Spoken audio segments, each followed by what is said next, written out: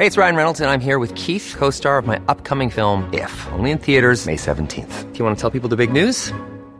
All right, I'll do it. Sign up now and you'll get unlimited for $15 a month and 6 months of Paramount Plus Essential Plan on us. MintMobile.com/switch. Upfront payment of $45 equivalent to $15 per month. Unlimited over 40 gigabytes per month. Face lower speeds. Videos at 480p. Active Mint customers by 531.24 get 6 months of Paramount Plus Essential Plan. Auto renews after 6 months. Offer ends May 31st, 2024. Separate Paramount Plus registration required. Terms and conditions apply if rated PG. Hiring for your small business? If you're not looking for professionals on LinkedIn, you're looking in the wrong place. That's like looking for your car keys in a fish tank. LinkedIn helps you hire professionals you can't find anywhere else, even those who aren't actively searching for a new job but might be open to the perfect role. In a given month, over 70% of LinkedIn users don't even visit other leading job sites. So start looking in the right place. With LinkedIn, you can hire professionals like a professional. Post your free job on linkedin.com/people today.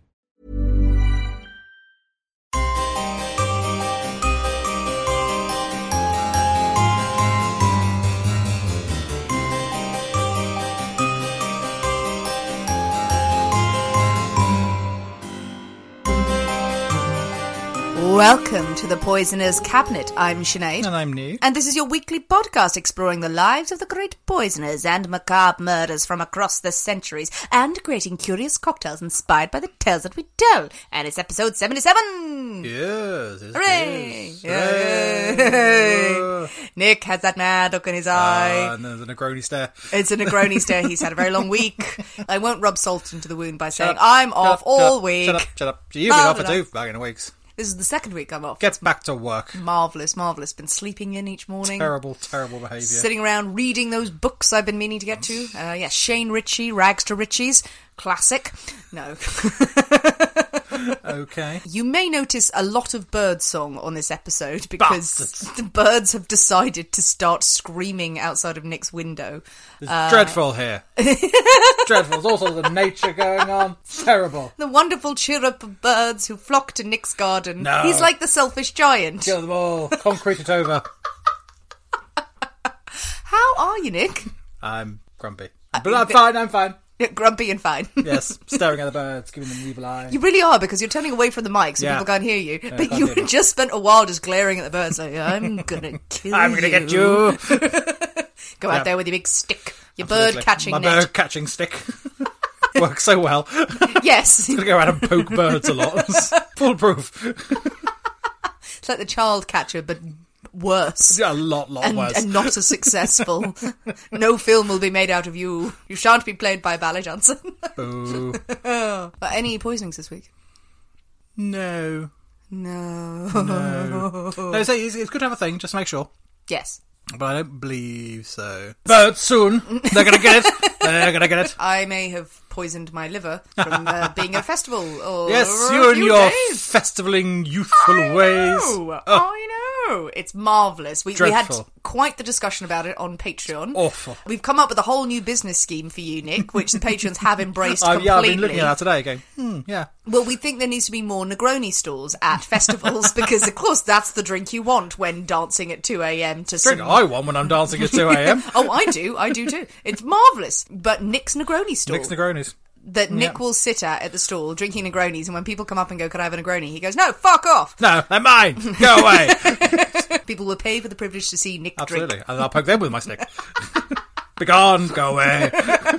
It's a plan that cannot fail. Yeah, I should be a hit on all the circuits. Well, speaking of denying people drinks and festival goodness and great business ideas, I think it's time for us to thank our Patreon subscribers. Right, absolutely. It is a brilliant business idea. It is. To join the Poisonous Cabinet Patreon. So thank you very much to Maria Frias for joining us this week. Thank you to Maria and to all the people who have resubscribed and rejoined us on Patreon. Previous subscribers, come back on board. We love you. People who realised they could not live without the Poisonous Cabinet. They tried. They returned and went, no, my life is hollow and empty without this. Woke up one morning just staring into a mirror in their apartment in Paris, drinking another absinthe going, it's just not the same. It's not the same without those two idiots rattling in the background.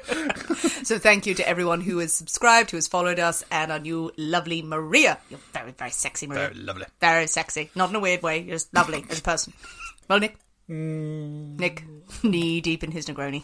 Oh, that was a lot of Negroni. Because you were trying to do a thing there, weren't you? And you just kept drinking. Which is not the thing to do with a Negroni. Don't knock back a Negroni. That's not a... Negroni shots, that could be a thing, couldn't it? That would be deadly. But that could be the sideline of the stall. You could have Negronis, but they have to sit in a wingback chair and enjoy them. Or if there are these festival folks, you can go, okay, you can have a shot of Negroni and that's it. And send them on their way. Be gone with you. Heathens.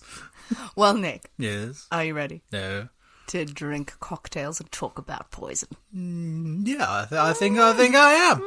Yeah. I mean, we could drink poison and talk about cocktails. I don't want to. Okay, we'll go with the first one. Yeah, let's do that. Yay! Hooray! Hooray! Hooray! Well, it is Nick's story this week, but of course we can't possibly have a story without a cocktail in hand. As you know, dear listeners, every week we choose a secret ingredient that is inspired by the tale that we tell and will flavour our cocktail of the week. Yes. So Nick's story this week. Yes. His pick. Yes. And the secret ingredient is... It's lovely. Is lovely. It's lovely. Can we just have that one week? Just like, the secret ingredient is lovely. It's lovely. It's just lovely. It's just loveliness. That's what the loveliness, ingredient is. loveliness poured into a shaker and stirred up with kindness and benevolence and a tiny bit of malice. And a lot of vomit. The secret ingredient is a railway, depending on where you're from. Yes, very good point, very good point. Yes. I'm going with railroad. Not a classic ingredient. I'm just going to say it. Well, you can say it. You'll be wrong, as you're about to find out. What? Has some part of life passed me by the whole time that railroads are an intrinsic ingredient of every cocktail I've ever tried? Grind them up. Grind. Sprinkle them on. You are losing your mind this week, aren't you?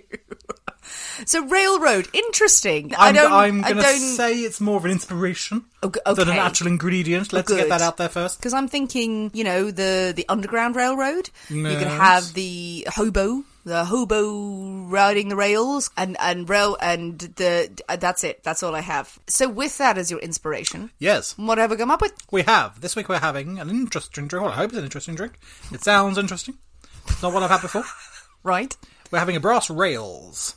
A brass rails. And I like the name of that. Yeah. Interesting. Brass okay. rails. I feel that you have gone off the rails. You are just careering towards a nervous breakdown at this point, and I love it, and we're here for it. And I will support you the whole way. Oh, good. I like watching it because it's funny. Yeah, I'll be there at the end to pat you on the head and provide soup. Go dance, monkey! This promises to be a wonderful episode, people. Brass rails sounds exciting. I'm excited to try it. Are you really? I am excited to try I'm not it. getting that vibe, to be honest. I am excited. I don't know what it is. It could be marvellous. It could be horrible. On the edge of my seat. On the edge of my train seat. Rocketing towards a cliff. Well, without further ado, I think it is time for us to go into the Poisoner's Cabinet kitchen and shake up a storm. So we'll see you in a minute. See you in a bit.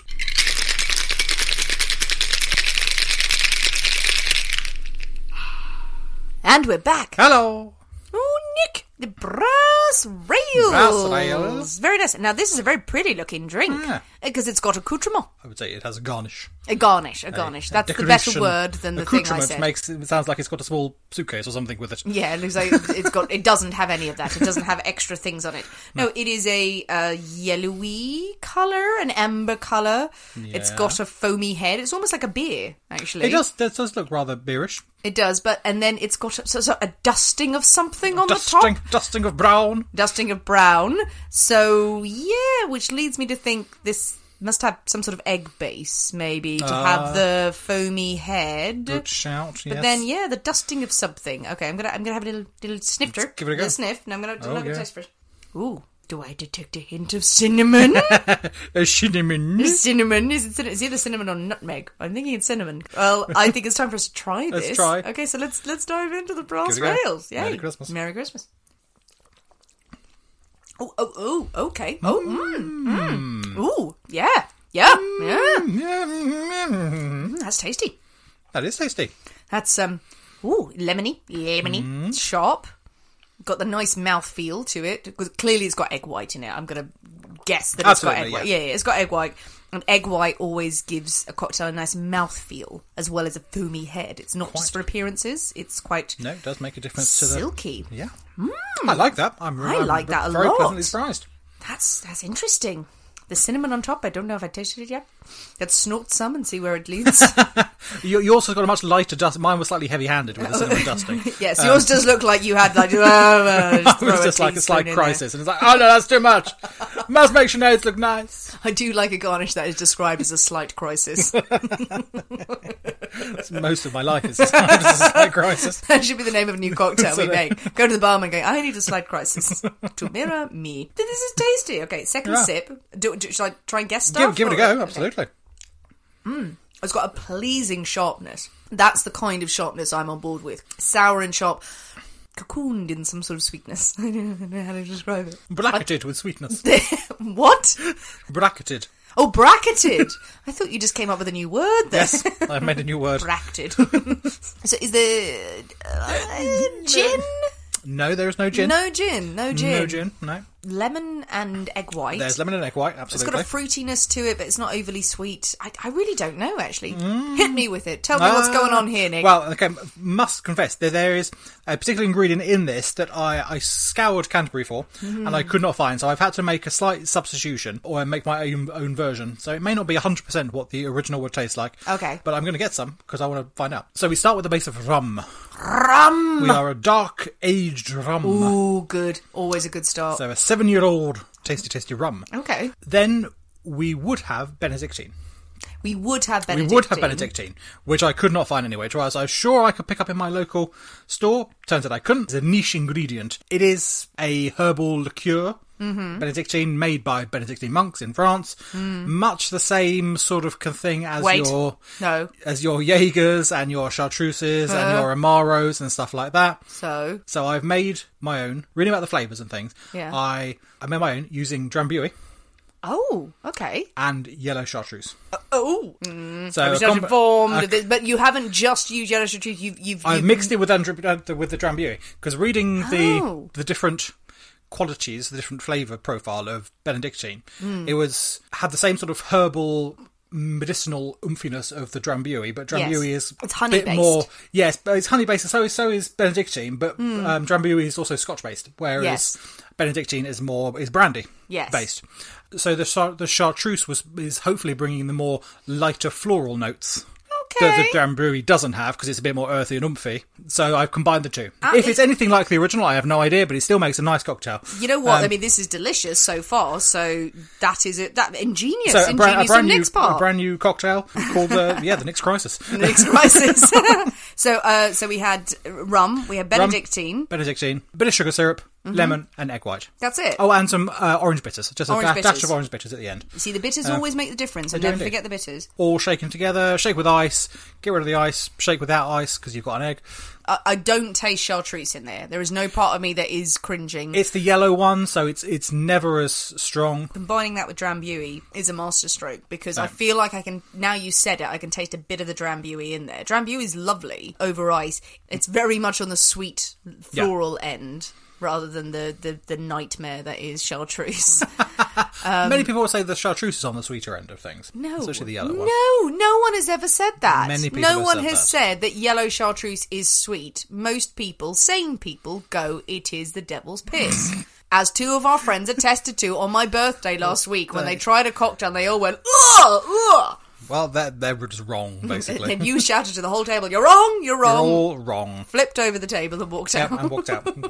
I will not take this abuse to my beloved chartreuse. Well, you know what you've done? You've created something rather special. That is a damn good cocktail. Tasty. I shall put both versions out on Friday, in case you don't have Benedictine like me. But you do have Drambuie and yellow chartreuse in the cupboard. Of course, because you would. Like, who doesn't? If you can go to your parents' house and raid their liquor cupboard, as we've talked about this before, your parents have a liquor cupboard that is full of stuff that should never see the light of day, and they bought something in the 70s or the 80s and it's still bloody in there. The Drambuie will be in there. The Advocat at Christmas has to come out every year. No, he doesn't. That can stay in there. Yeah. They won't have chartreuse in there, I don't think, but they'll probably bloody have a bottle of Benedictine. Yeah, it is one of those things, it absolutely. It was one of those things. For sure. So you need to text your mates, whoever they are, and your family members, and go, who's got Benedictine? Excuse to go around and see the family, or have it delivered if you don't want to see them. Or break into their homes and take their Benedictine and none of their stuff, and then go, no, honestly, it was for a cocktail, officer. I would be intrigued to try it with Benedictine, because I don't even know what Benedictine tastes I'm like. going to buy some, because I want some for the cabinet. I guess it used to be on the shelf of a restaurant I worked in next to Strager. Yeah, it's all much that sort of same That sort of sort of weird Strager's saffron based. Yeah, Benedictine sat on the shelf and no one had it. And one person Coated in in a dust. year just went, a glass of Benedictine, please. Not a pint, like a shot. I mean, pint of Benedictine, pint of please. Benedictine, please. Sounds like a great evening. I'm having a crisis. Well, this is lovely. Go with it. The Nix crisis versus the brass rails. And the dusting of... Is it cinnamon? Yeah, cinnamon, yeah. A little spicy delight Yes, at the indeed. end. It's a lovely drink. I'm very happy because I've got that and a bit of Negroni, and it's not my story. Yep.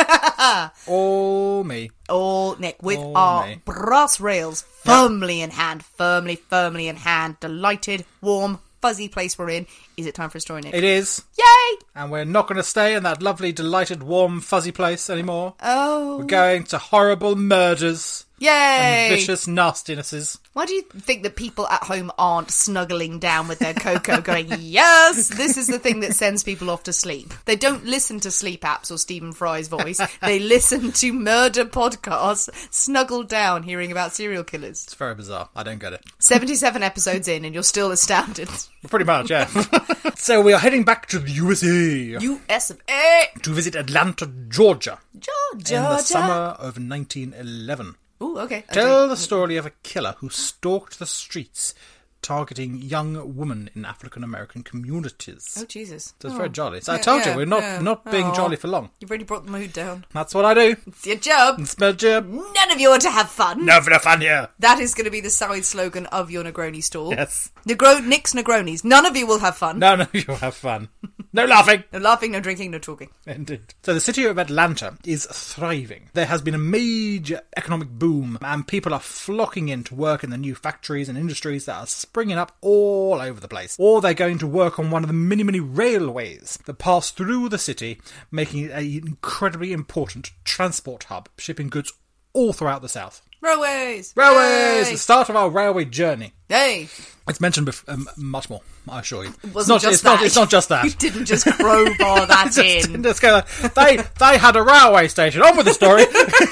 Some weeks it is like that, isn't it? We just go with anything. I don't care. Not this time. Now, the city likes to project itself as modern and forward-looking, racially tolerant. However, segregation is still law, and there is, unsurprisingly, a huge divide between the black and white communities in the city.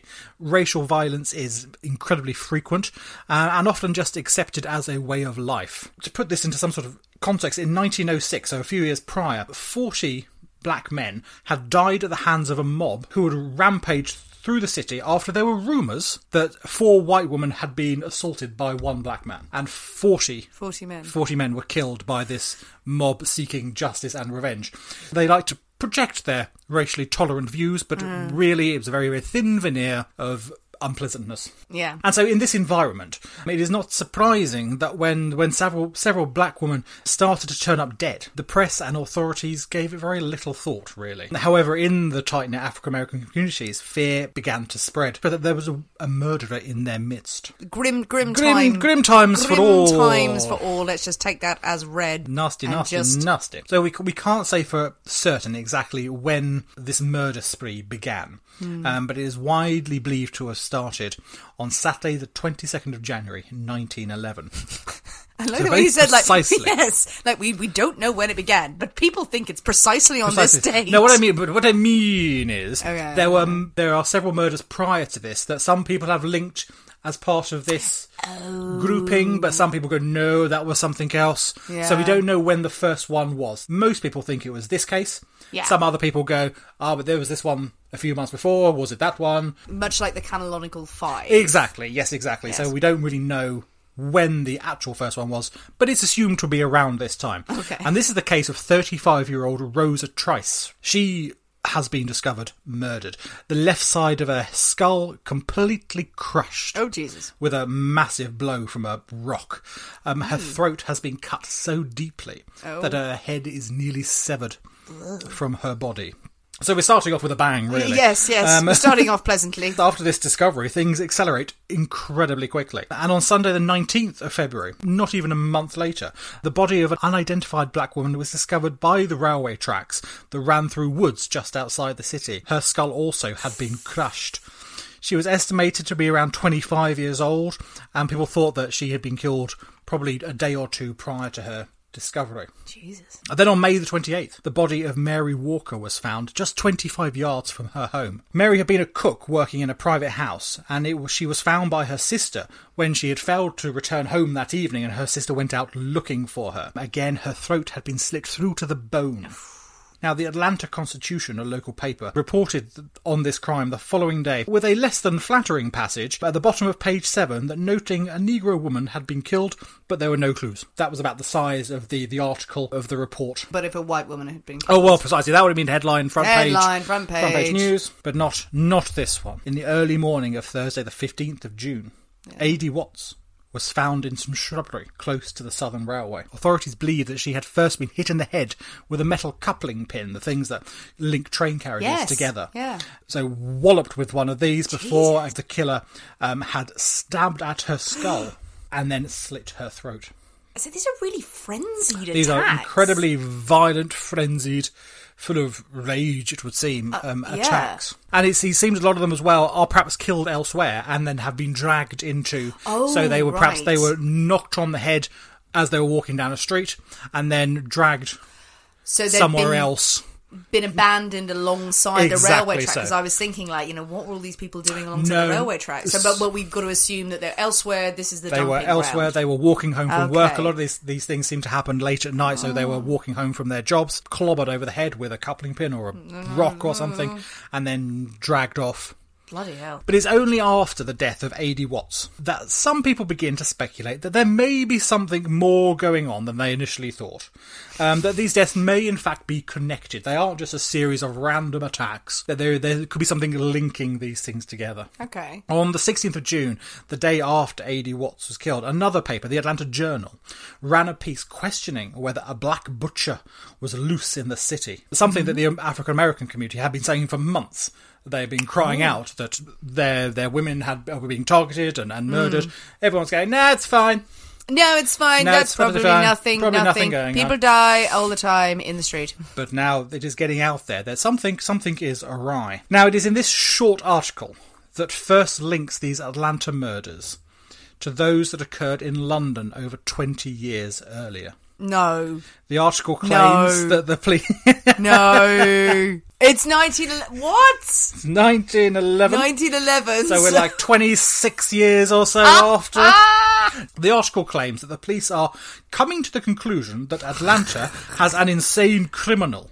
Okay. Something on the order of the famed Jack the Ripper. What? So they're not saying it is the same person, but they're saying they have a copycat or something like that. Someone, they don't believe it's the same culprit, but there is a copycat, someone who's matching that MO. I'm pleased and disappointed at the same time.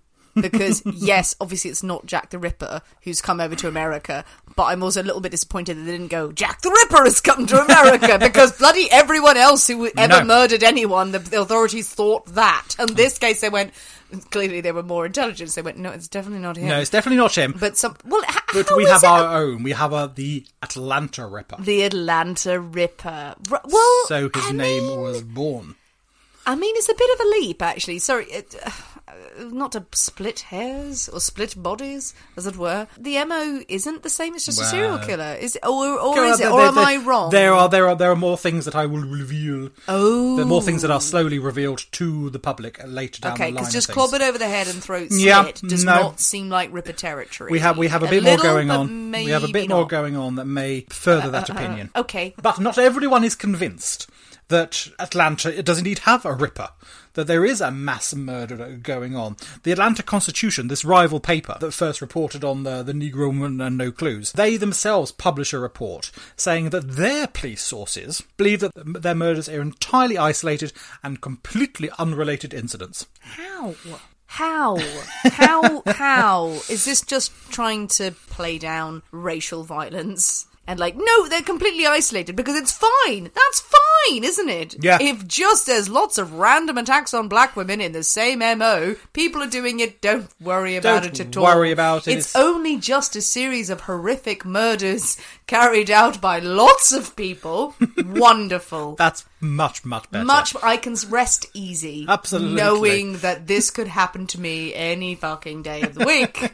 See, I would think I would prefer to know that there's one crazy person. Yes! Rather than a whole bunch of crazy people. Just, by the way, you're probably going to be murdered and beaten by a whole host of people. No, I think the idea was that these were personal attacks on an individual level. So it wasn't just someone going out and killing someone random. So not good, obviously, but not a random spree killer. That's worse. This, That's worse. Black people, basically, you're gonna be murdered. It's not. So it's just not encouraging. Beating the mic in your rage. On Saturday, the 24th of June, Lizzie Watkins becomes the next victim. Oh, no. She was found the following morning in a clump of bushes. Like the others, Lizzie's throat had been slashed. Now, following Lizzie's death, the killings are finally moved to the front page of the Atlanta Journal. Finally! They are no longer a little A nib.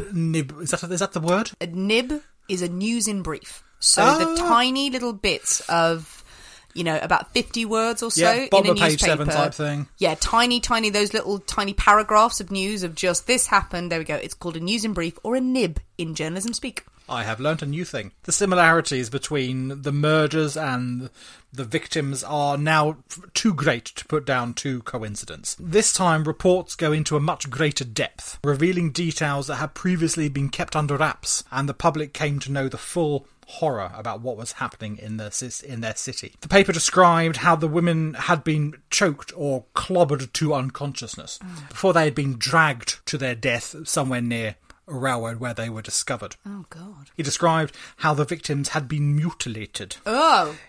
All in the same particular area of their bodies, the paper described. Now, due to the delicate nature of these mutilations, the papers didn't go into full details about the locations. Later revealed that they were targeted around their genitals.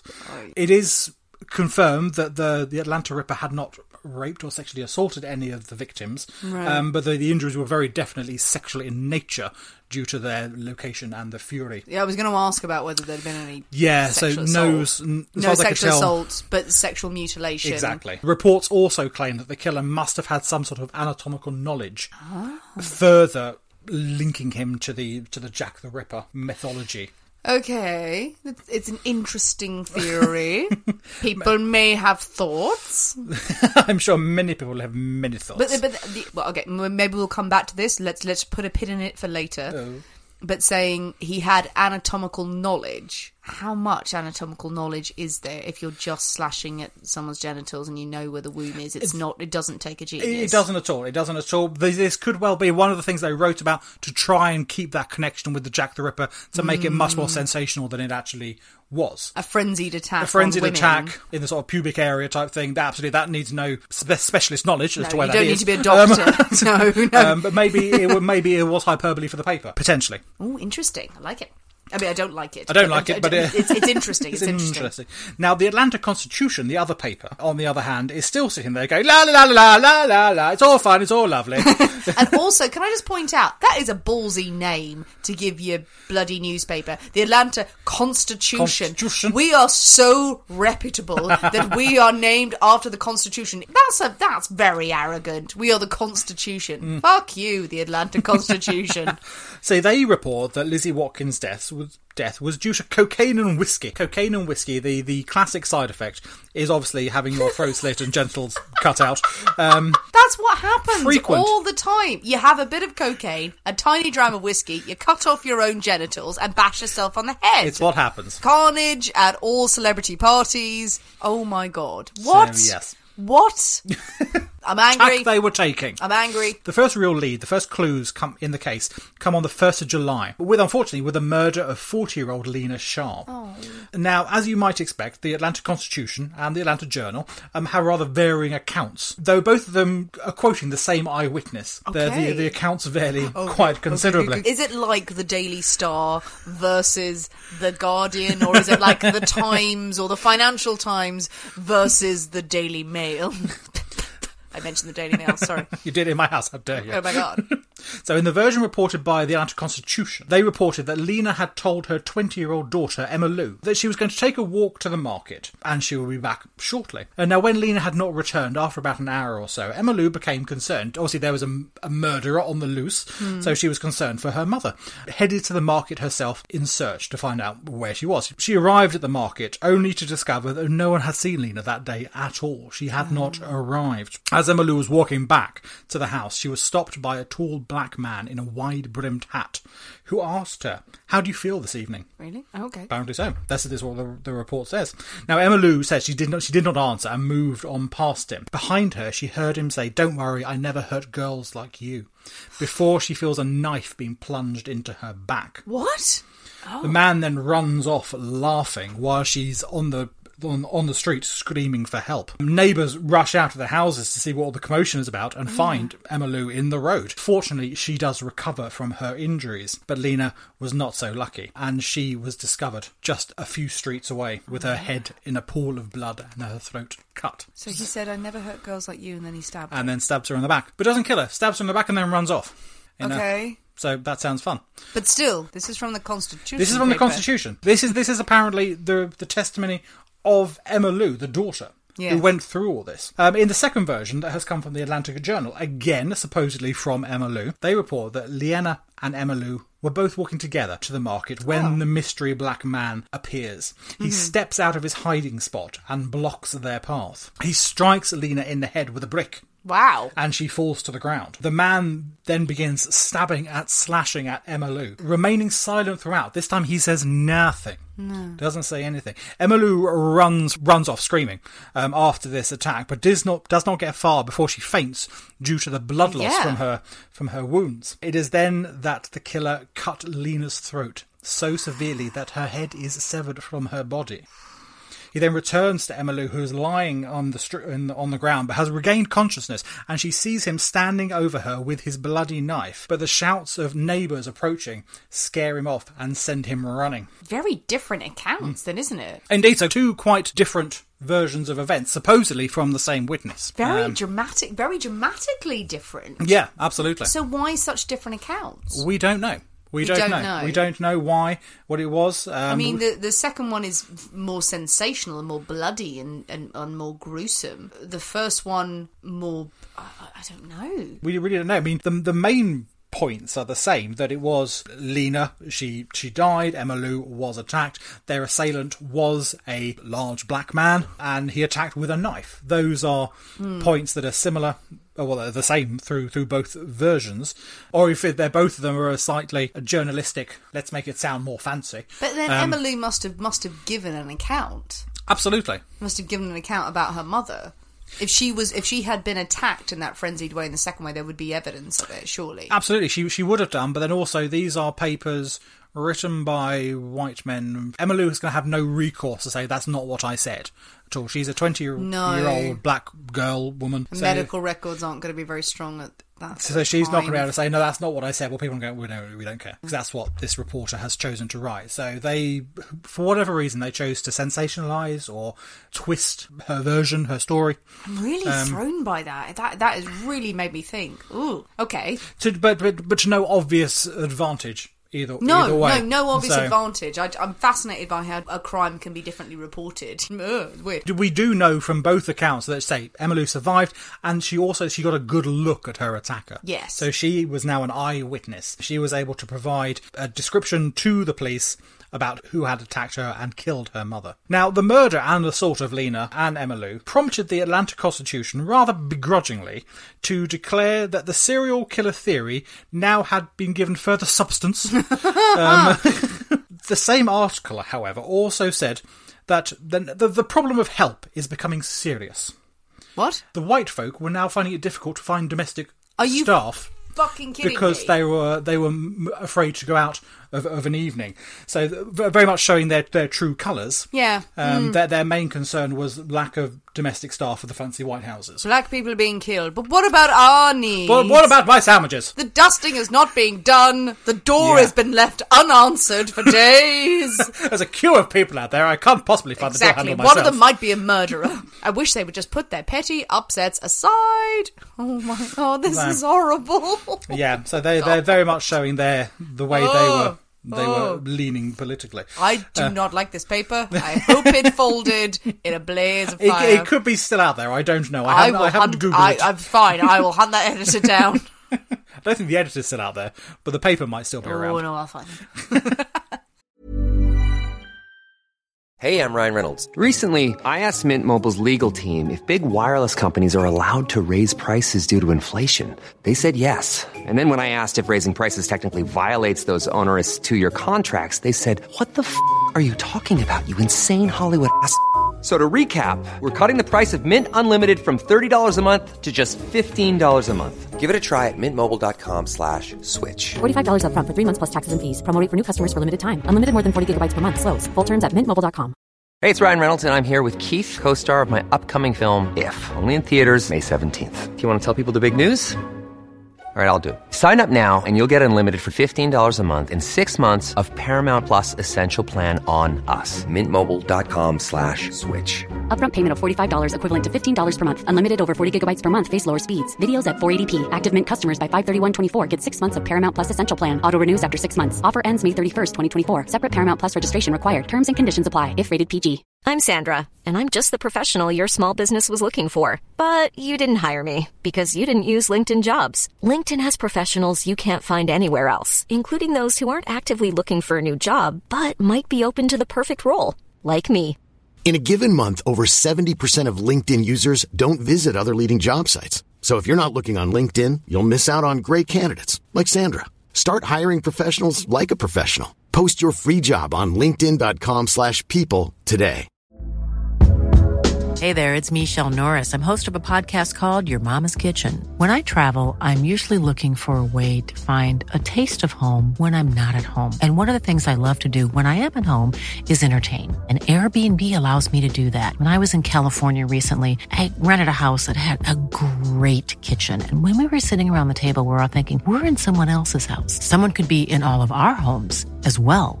If you have a home, but you're not always at home, you have an Airbnb. Your home might be worth more than you think. Find out how much at airbnb.com/host. A local undertaker, a chap called Mr. Lee, offers a $25 reward for the capture of the man who had killed Lena Sharp. Good for him. He issues also a request to other black businesses that they donate to this reward fund to make it more enticing and hopefully encourage residents of either race to come forward and assist the police. Yeah. As another weekend approaches, the Atlanta Journal runs with a headline, "Will Jack the Ripper claim 8th victim this Saturday?" Oh, for God's sake. An unnamed policeman is quoted as saying the killer would definitely take another victim Saturday before midnight. Right. This unnamed policeman is half right. On Saturday the 8th of July, Mary Yeldall leaves work in the evening and begins to walk home. As she passes an alley that leads down to the railway track, she stops as she hears a whistle. A large black man, tall and well-built, is running towards her down the alley. She screams and runs back to the house that she was working in, and her employer, a chap called Mr. Seltzer, grabs his revolver and heads for the alley. Surprisingly, the man is still there. The man is still in the alley, waiting. When Mr. Seltzer points the gun at him, orders him to raise his hands or be shot, he runs down the alley and vanishes in the undergrowth. The following morning, a meeting is held at the First Congregational Church, where Pastor Hugh Henry Proctor, along with other community leaders, asks that every black resident in Atlanta use all their resources to locate this killer. Donate as much money as they can to reward funds. They ask residents to fully cooperate with the police. Now, until now, they have been rather reluctant to cooperate, to speak with the police. They had not had good experiences with the police prior to now. So when the police go knocking on your door, you're not open and chatty and telling them everything you know. So, but the pastor there is going, please, you need to tell them what you know, what you have seen. The community also requests that the police force themselves hire black detectives to assist in the hunt, reasoning that, well, members of the community are going to be much more likely to speak to them much more freely to one of their own. On the morning of Tuesday the 11th, a workman discovers the body of Sadie Holly. Oh. Sadie's skull has been fractured with a large stone and her throat slashed ear to ear. Her shoes have been cut from her feet. What? And a comb from her hair is found next to the rock that had been used to beat her. But why all of a sudden he's switched tack and now gone for a feet thing? So he's cut the shoes off her feet? Yes. Has he done anything to her feet? Not that I know about. So, well, obviously the mutilation due to cutting the shoes off, but I don't know if there's anything further. Why is he cutting the shoes off and taking the comb? This is quite weird. It is slightly peculiar. Slightly peculiar. So within 20 minutes of this discovery, over 100 people had come to gawp at this gruesome sight. Lovely. Which is delightful. So all manner of any sort of forensic evidence, any footprints and things like that have been completely obliterated. By the time the coroner arrived, the crowd had grown to over 500 people. Oh my God. Standing around, trying to get a look at what was going on. I mean... Sadie Holly receives the rather dubious honour of being the first victim to make the front page of the Atlanta Constitution. Wonderful. Our favourite paper. How benevolent. The paper had decided to fully embrace the Atlanta Ripper and publish headlines like Reign of Crime Grips Atlanta and Negro Woman Slain. So delightful headlines. They do make up for lost time, though, by recounting all the killings in glorious detail. Just churning out those nibs again into one great, big, juicy, full-page lead. Exactly. And claiming, as if they had thought of it, that a mass murderer is on the loose. It must be. It's the only possible way. Obviously, they were the very first ones to come up with this theory, but this was now splashed across their paper day after day after day. There was a brief glimmer of hope when a chap called Henry Huff is arrested less than 24 hours after Sadie Holly's body is found. Huff apparently had been the last person seen with Holly, and the police find Huff with bloodstains on his trousers and scratches on his arm. A cab driver has claimed that Huff and Holly had been arguing in his vehicle before he dropped them off very near to where she was discovered, and Huff was held on suspicion while the police tried to make their case. Okay. Now, not long after Huff's arrest, police also pick up a chap called Todd Henderson after a man claimed that he has seen Henderson with Sadie Holly on the night she was murdered. So they've now got two possibilities going on there. Emma Lou Sharp, the woman who survived, was brought in to listen to Henderson's voice. And according to the Constitution, she shrank back upon hearing him. Leading more credence to actually their version of events, where she said that he had spoken to her, whereas the Journal had reported silence throughout. Henderson, of course, denies any link to the Ripper whatsoever, and is in fact quoted as saying that if he were the Ripper, he would have begun with his wife, as she apparently gave him lots of trouble. Not the best defence. It's not the best defence. You know who I'd kill if I could have killed someone? Just shush. The lawyer sitting there with his head in his hands like, oh my God, why? You know who deserves to die? I was going to kill him, I will kill her. But clearly it worked, because everyone he's right, his wife is alive. He is blameless and faultless, let him go. Absolutely. Well, the case Don't make jokes now. The case against both Henderson and Huff is entirely circumstantial, but the police turned them over to the prosecutor, leaving them to sort through it. And now, unsurprisingly, both men are actually eventually cleared of any wrongdoing. Not surprised. On the 31st of August, the body of Mary Ann Duncan was found lying between railroad tracks. Oh, no. Like previous victims, her throat had been slashed, and like Sadie Holly, her shoes had been cut away. Her shoes had been cut off. On the 22nd of October, Eva Florence was found in a field, beaten in the head and stabbed in the neck. What? The 10th of November, Minnie Wise was found dead in an alley. God. She had been bludgeoned with a rock, dragged into a garden where her throat was cut.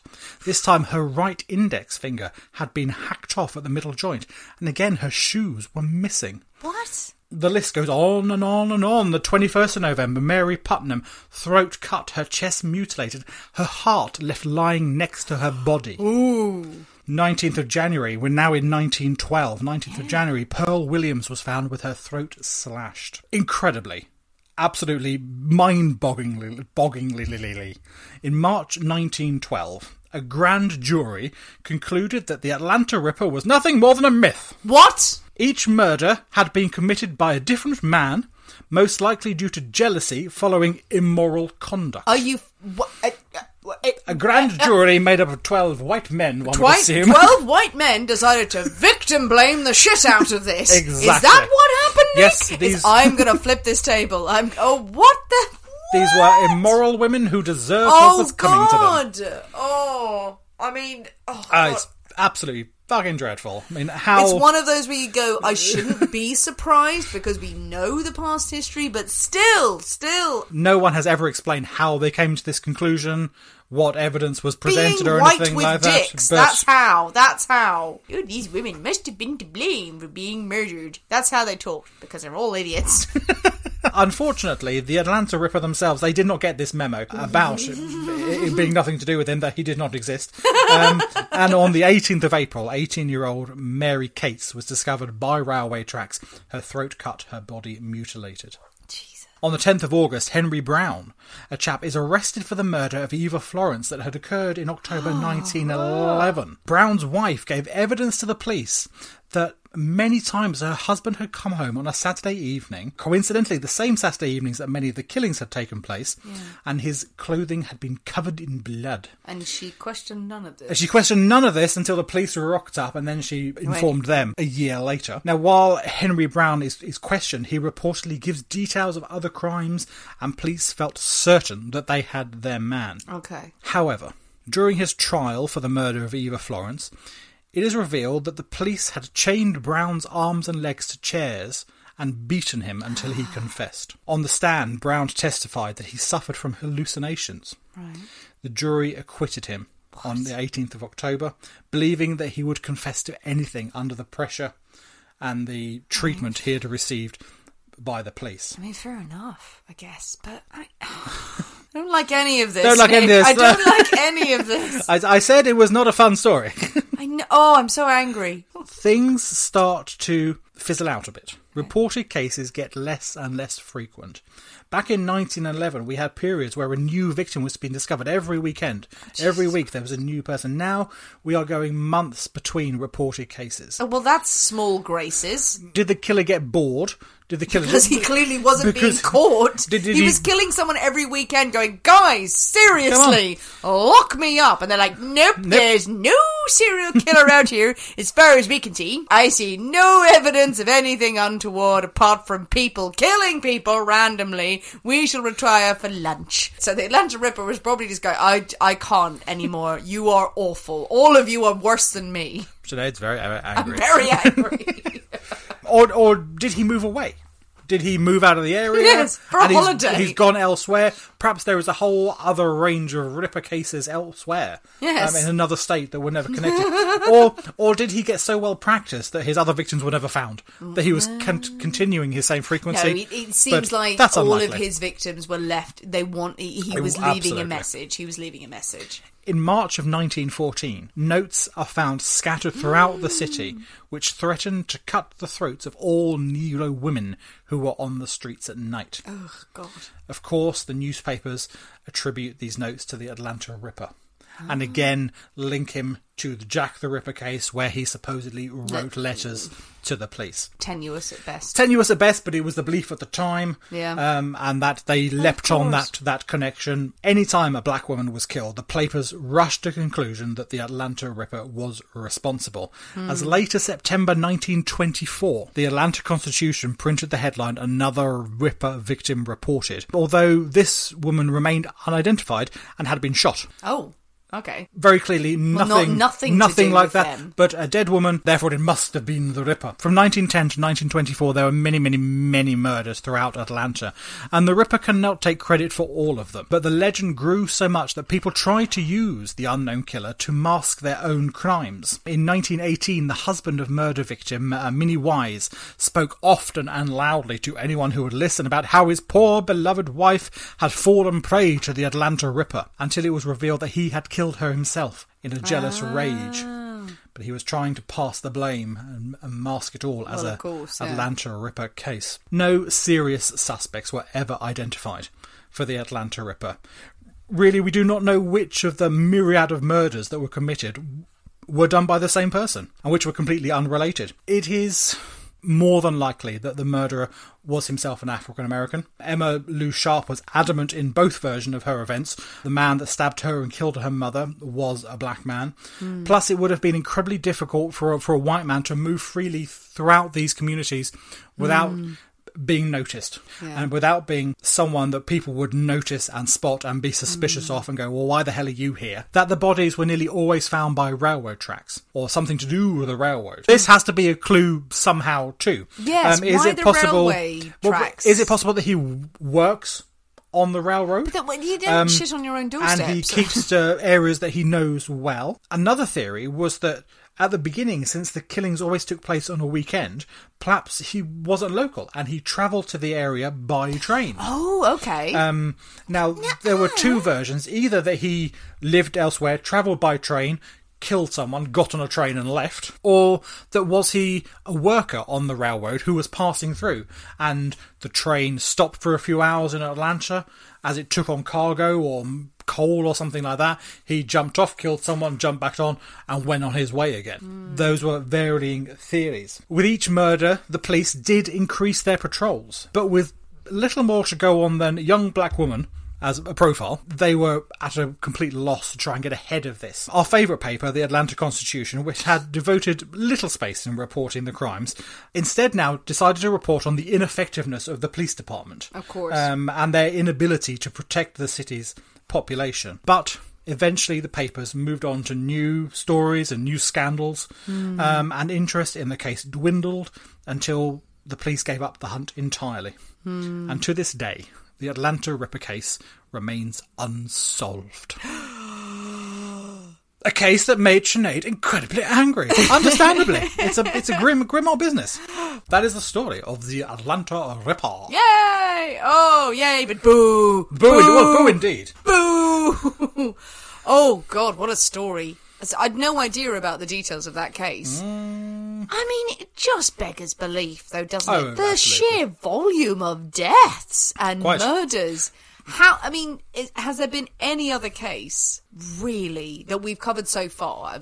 Obviously, there's massive serial killer cases, the famous ones that we have encountered. But any of the cases that we covered, with that number of brutal murders, where it's just been, it's fine, no problems here whatsoever. No, it's just a series of men killing people rather than one person. Go with just the law of averages, guys. And it's something we don't know. I mean, estimates go between anywhere from as low as 8 people up to about 40. Jesus. Is the range. And we will never know exactly how many were done by the same person, however many were killed by jealous lovers and other completely unconnected things that all lumped in together. I mean, to play devil's advocate a tiny bit, not to condone the lack of investigation that went into this case, clearly because it was black women who were being murdered and seemingly in the black community. So, okay, fine, we just won't look into this at all. If it was to happen in the white community, obviously there would have been uproar. Far more suspects. But is this an instance where there have been some murders and then just people with a vendetta against black people are just murdering people, going, yeah, fuck it, we'll copycat. Yeah, we've read about it, we'll copycat them if they using this as an opportunity to do their Dota work. Yeah, they could do. The slight issue with that would be clearly the papers, or at least one paper, was not reporting on how these women had died. It wasn't until later on that you discover that they'd had their heads bashed in and their throats cut. So how would a copycat killer know the details? Yes, exactly, to commit these crimes? further down the line, as you said, you have the instances where someone went, oh, it was the Atlanta Ripper, and actually it was just them the whole time. But the MO seems to have been so consistent in the early murders and the early attacks. I think it's probably likely that the early ones, the 1911, 1912, may well have been committed by the same person. The serial killer. It's the later ones. I mean, the ones going up into the 1920s, then those ones are incredibly questionable. Oh, yes. And once you get into the sort of 15, 16, 17, those years, then absolutely. The full details are out there. Anyone can Everyone go and find out exactly how things were done and replicate that as much as they wanted. So those ones, I'm sure the vast majority of those were copycats or people trying to disguise their own crimes as the Ripper. And we've seen that with Jack the Ripper as well. Sure. Is that every single crime known to man in England, America, and further afield was if Jack the Ripper, definitely. We don't know, and so yes, it's probably him. But horrible story in the fact that this happened to the black community, and obviously using the word Negro in there at the time, that's how it was reported. Absolutely, but no one giving it credence for even half a second. Could have been white men who were out there. Killing women. No, it could have been very convenient to say that it was a member of the black community killing black people, because otherwise we don't have to look in our own homes. No, but this is true. But I think there also is something to be said for the fact that these crimes were committed in predominantly African American communities and neighbourhoods. A white man would have stood out a mile away. I agree. Would have been incredibly, and also I think at the time with the fear and the atmosphere there was there, if a young woman was walking home or something like that, and she saw an unknown white man approach her, then I think probably the first instinct would be to get the fuck out of here. would be to, I'm going to cross the road, I'm going to go in the other direction or something like that. Oh, definitely. And I think it's the later attacks possibly with potentially some of the later ones. Men. Absolutely. This is someone, whoever it was, but it's someone had some deep, dark-seated problem, and obviously sexual attacks on women that were not sexual assault motivated. It's a definite sexual hatred, mutilation. And rage against women for whatever reason. Yeah. Who knows what psychological reason there was there, but there was obviously something deeply troubled. Well, exactly. We only have to look at the incel community of these days to go, okay, well, men who will just blame women and who will attack them for their sexuality. The train thing is interesting, because I don't, all the explanations you gave there is not that your explanations are wrong or anything, but it's just, they were killed and then they were dragged to the train tracks. Is it just if you work on the train tracks, if you're travelling or you're riding the rails, you're not gonna shit where you eat. You're not gonna leave the bodies next to the railways going, by the way, I was here. Yeah, I mean, is it purely just they are areas of wasteland that people don't often go to and stuff like that? If you've got people don't generally live right next to them, or you can blame a hobo, you can blame the transient community. So if you dump someone there, I mean, in these cases they were found pretty quickly, but you can stick someone under a bush or between, and they aren't going to be found immediately. It's much less obvious than being on the pavement on the roadside. You're not going to wander along the train tracks that much, so it could purely be that convenience of disposal that they're not going to be found for a few hours. Yeah. So I think it was that. I don't think it was someone who was riding the rails. I don't think it was someone who worked on the railroad. I don't even think it was someone... The weekend thing is interesting. Yeah, because it started off as every Saturday, like clockwork. Or just that was their Saturday night. I don't know why. Coming in for a jolly time, and then... I wrote some notes down during this in my furied anger, and I wrote them in shorthand, and there's one section I can't even read because I was so angry I wrote it in shorthand I can't read anymore, and I'll have to decipher that later. The reporting is great as well. The fucking awfulness of that paper. Oh, the Constitution. And again, I'm not saying this because, oh, look at me, I'm fancy. It's like, I was an ex-journalist. I worked on local papers, regional papers, nothing particularly fancy, but did do my law training, did do all of my journalism training.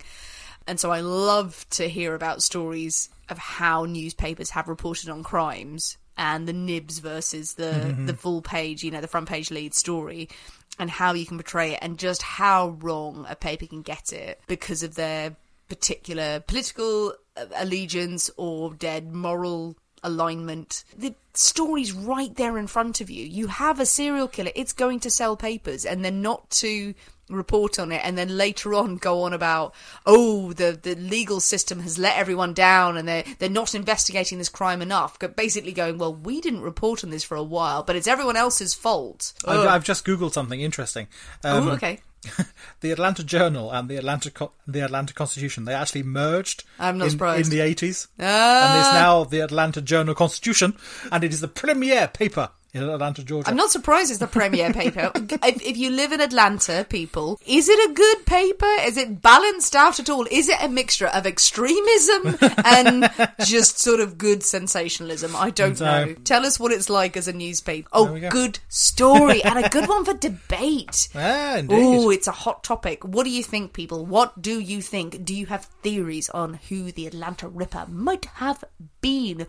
What do you think about the story? An anger-inducing story, obviously. Yes, indeed, yes. But a gruesome one as well, and just full of mystery. I mean, who was this person? Deserves a lot of exploration and theories as much as Jack the Ripper did. Well, quite. Yeah. And yet, we don't really know. Well, exactly. I mean, perhaps this is a case that is much more well known in the States. Certainly here, I had never heard of it before until I started researching for the episode.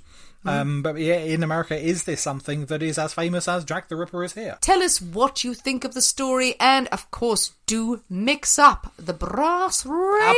Absolutely, it is quite delightful. It was delicious. Yeah. Delicious. Maybe it added to my anger. The cinnamon gave me a hint of spice. It was an angry story, let's face it. It was an angry story. There's no way around the angriness. But a delicious cocktail. Really, really lovely, actually. Absolutely. So both versions will be out on Friday evening, so do give it a go if you can. It's well worth a try, I have to say. It was very, very nice. And if you haven't already, come and join us on Patreon. There is a new episode every single week. We've got lots of bonus content going out. We have lovely chats on there as well. Great community going on Patreon, where we have lots of story ideas being shared and lots of just crazy banter. We love our Patreons, but we love all of our listeners. We know not all of you can join Patreon, but we love to hear from you. So do send us messages, send us ideas on Instagram, on Facebook, on Twitter, and on email if you want to contact us some other way, and tell your friends about the Poisonous Cabinet, for it is a lovely place. A delightful place full of marvel and whimsy. Thanks for listening, guys. We have been the people inside the Poisoner's Cabinet. We will see you next week, and remember,